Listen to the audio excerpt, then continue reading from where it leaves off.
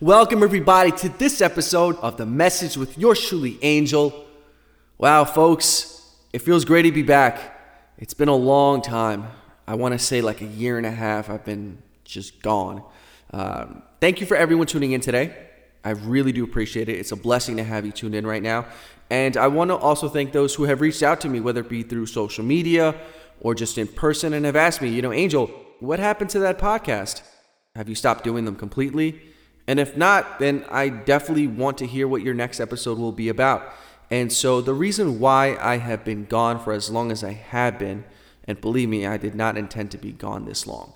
But when you have a calling, a gift, and believe me, everyone has one. If you are in a situation where you feel like you don't, this is going to require some soul searching.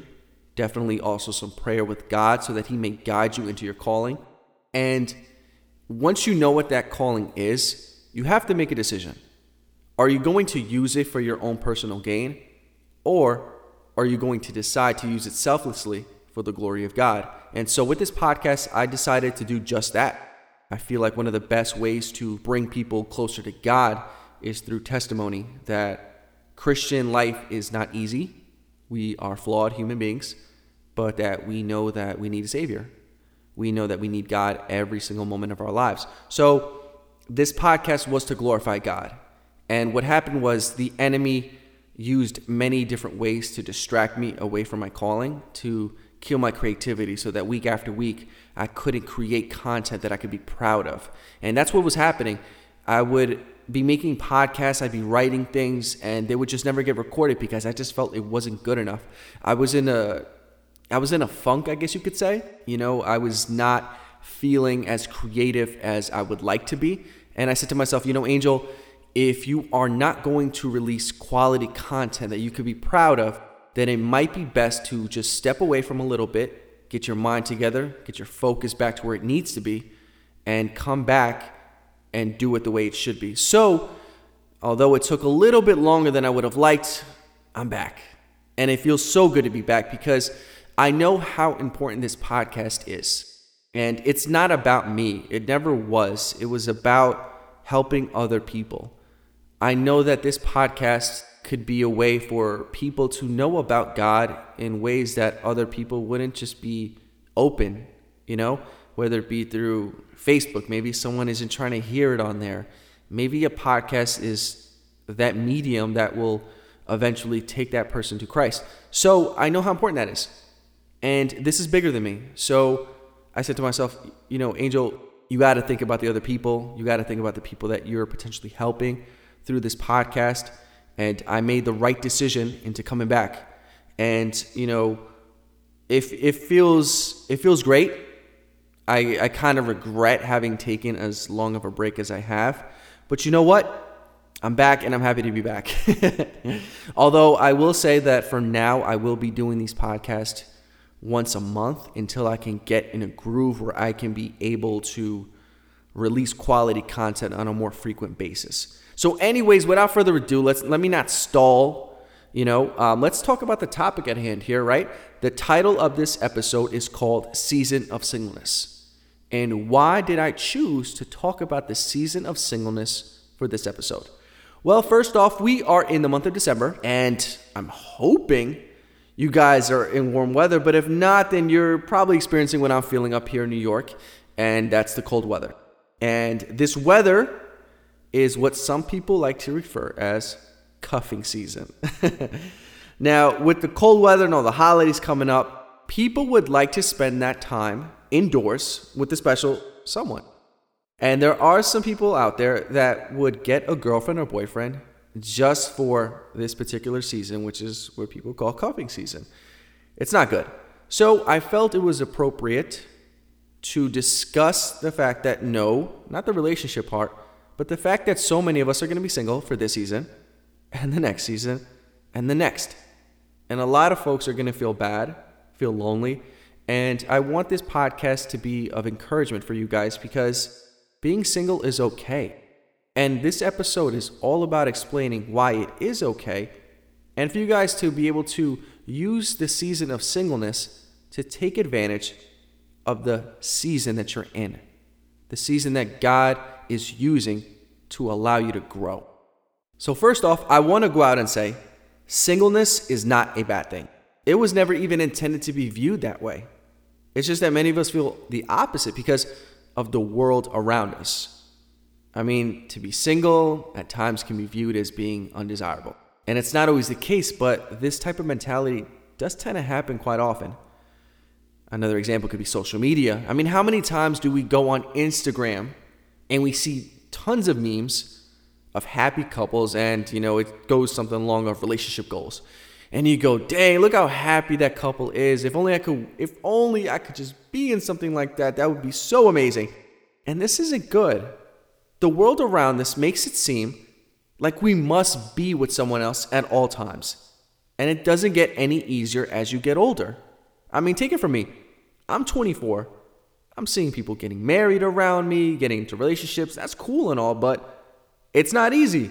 I'm 24 and I'm beginning to feel like I'm getting old. I mean, I have friends who have kids and all that stuff, and it's a weird space I'm in right now.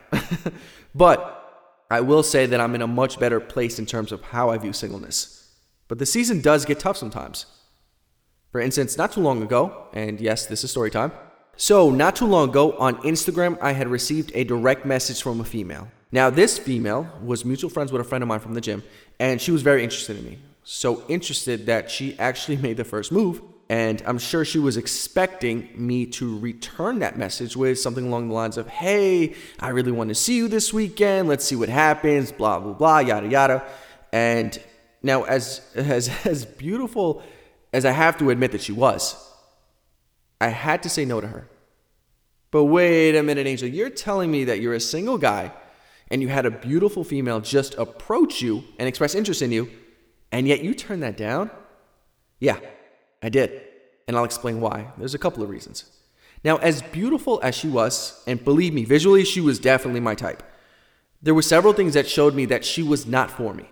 I mean, first off, her profile had no indication that she had a relationship with Christ. Second off, although she wasn't posting anything inappropriate on her page, her life choices just weren't matching up to what I was looking for. And I just did not want to be with a woman like that. Does that make me better than her? No, absolutely not. It just means that I know what I'm looking for in a woman, and she did not, unfortunately, match up with those standards. I say all that to say this. Saying no was not easy at all. Everything in me wanted to say yes and wanted to meet up with her. But I knew God wouldn't be pleased. I knew that had I went along with what my flesh wanted to do, and of course what she wanted to do, I would be acting on my own will and not God's. And when you act on your own will, things just never go right. Trust me. Now, my last relationship, it wasn't terrible or anything like that, but it just didn't end well. And it showed me what happens when I act on my own will and not God's. I never asked him for permission for that last relationship that I was in. I just went along with it. It can be very hard at times trusting in God's promises, especially when opportunities like these arise. When she made the move on me, everything in me wanted to say yes.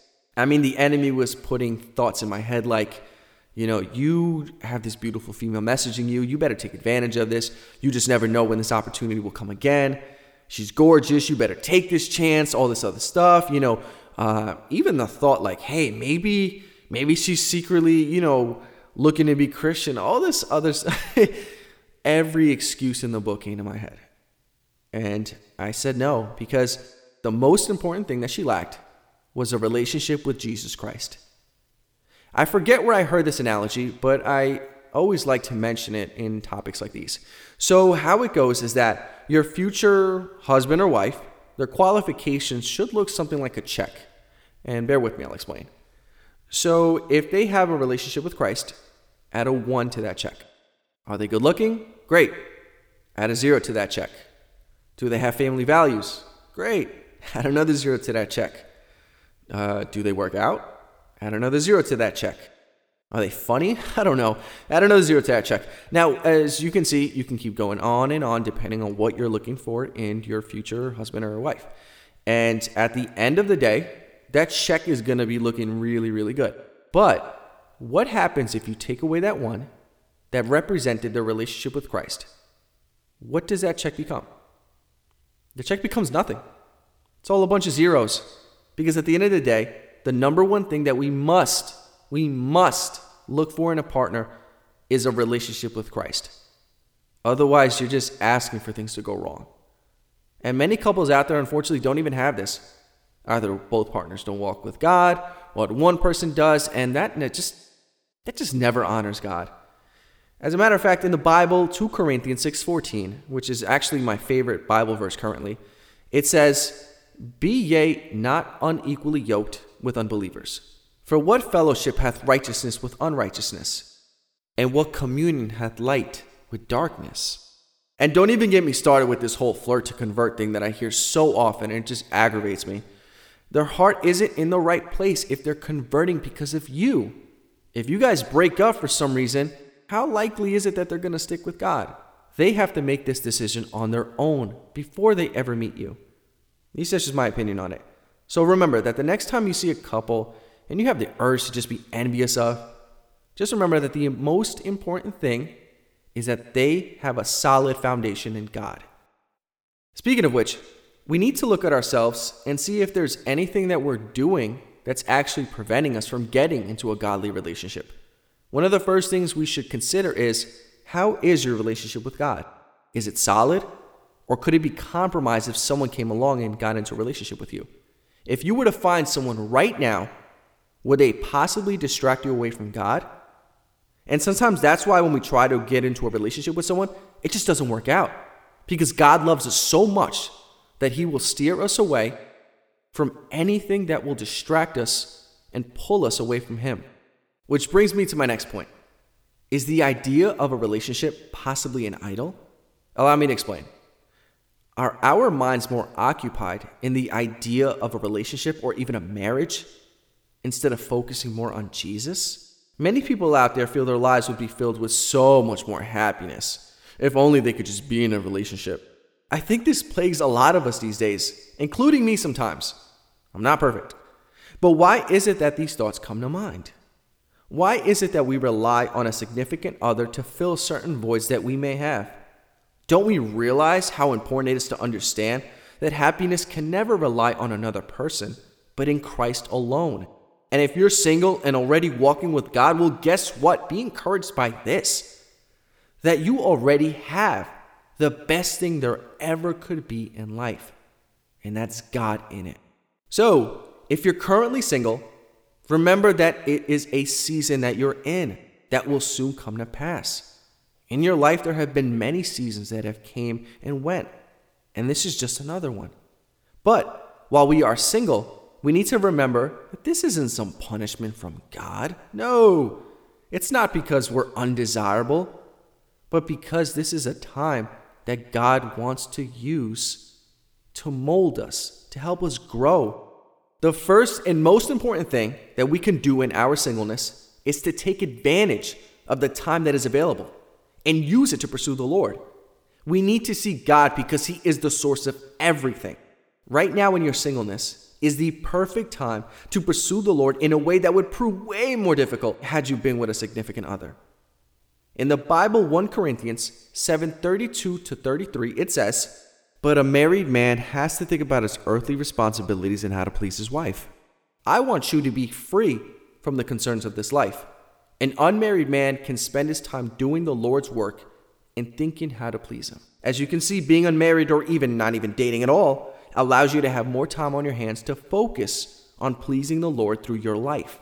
When married, your interests become divided, which is important that when you are married, let it be with someone who is going to elevate you closer to Christ. If not, your faith can easily sway, especially if you aren't with the right person. When faithful with the little, God will trust us with more. When we pursue Him, a time, I assure you, will come when He will trust us to be with someone else, and yet He will trust us enough that we will remain hungry for more of Him daily. And also take this time to work on yourself. We at times can be so picky with what we look for in a significant other. I mean, how often do we actually look at ourselves in the mirror and go, well, how could I be a better husband? How could I be a better wife? We want a wife who eats healthy and goes to the gym, and that's great and all, but do you even lift? And for the ladies, you want a gentleman who's so polite and gentle, but do you have some temper issues that you may need to work on? What I'm trying to say is, let's focus a little bit less on what we're looking for in a significant other, although it is important. But in our singleness, let's use this time wisely, and let's focus on being the best version of ourselves. But it's all about doing your due diligence and letting God use this season to allow you to grow. Don't get me wrong, as beautiful as this season can be, there may be times where our minds begin to wish things would move a little bit faster. It happens to most of us, even me sometimes. So I want to encourage you with this. First off, I want you to know that you do not have to be in the season alone.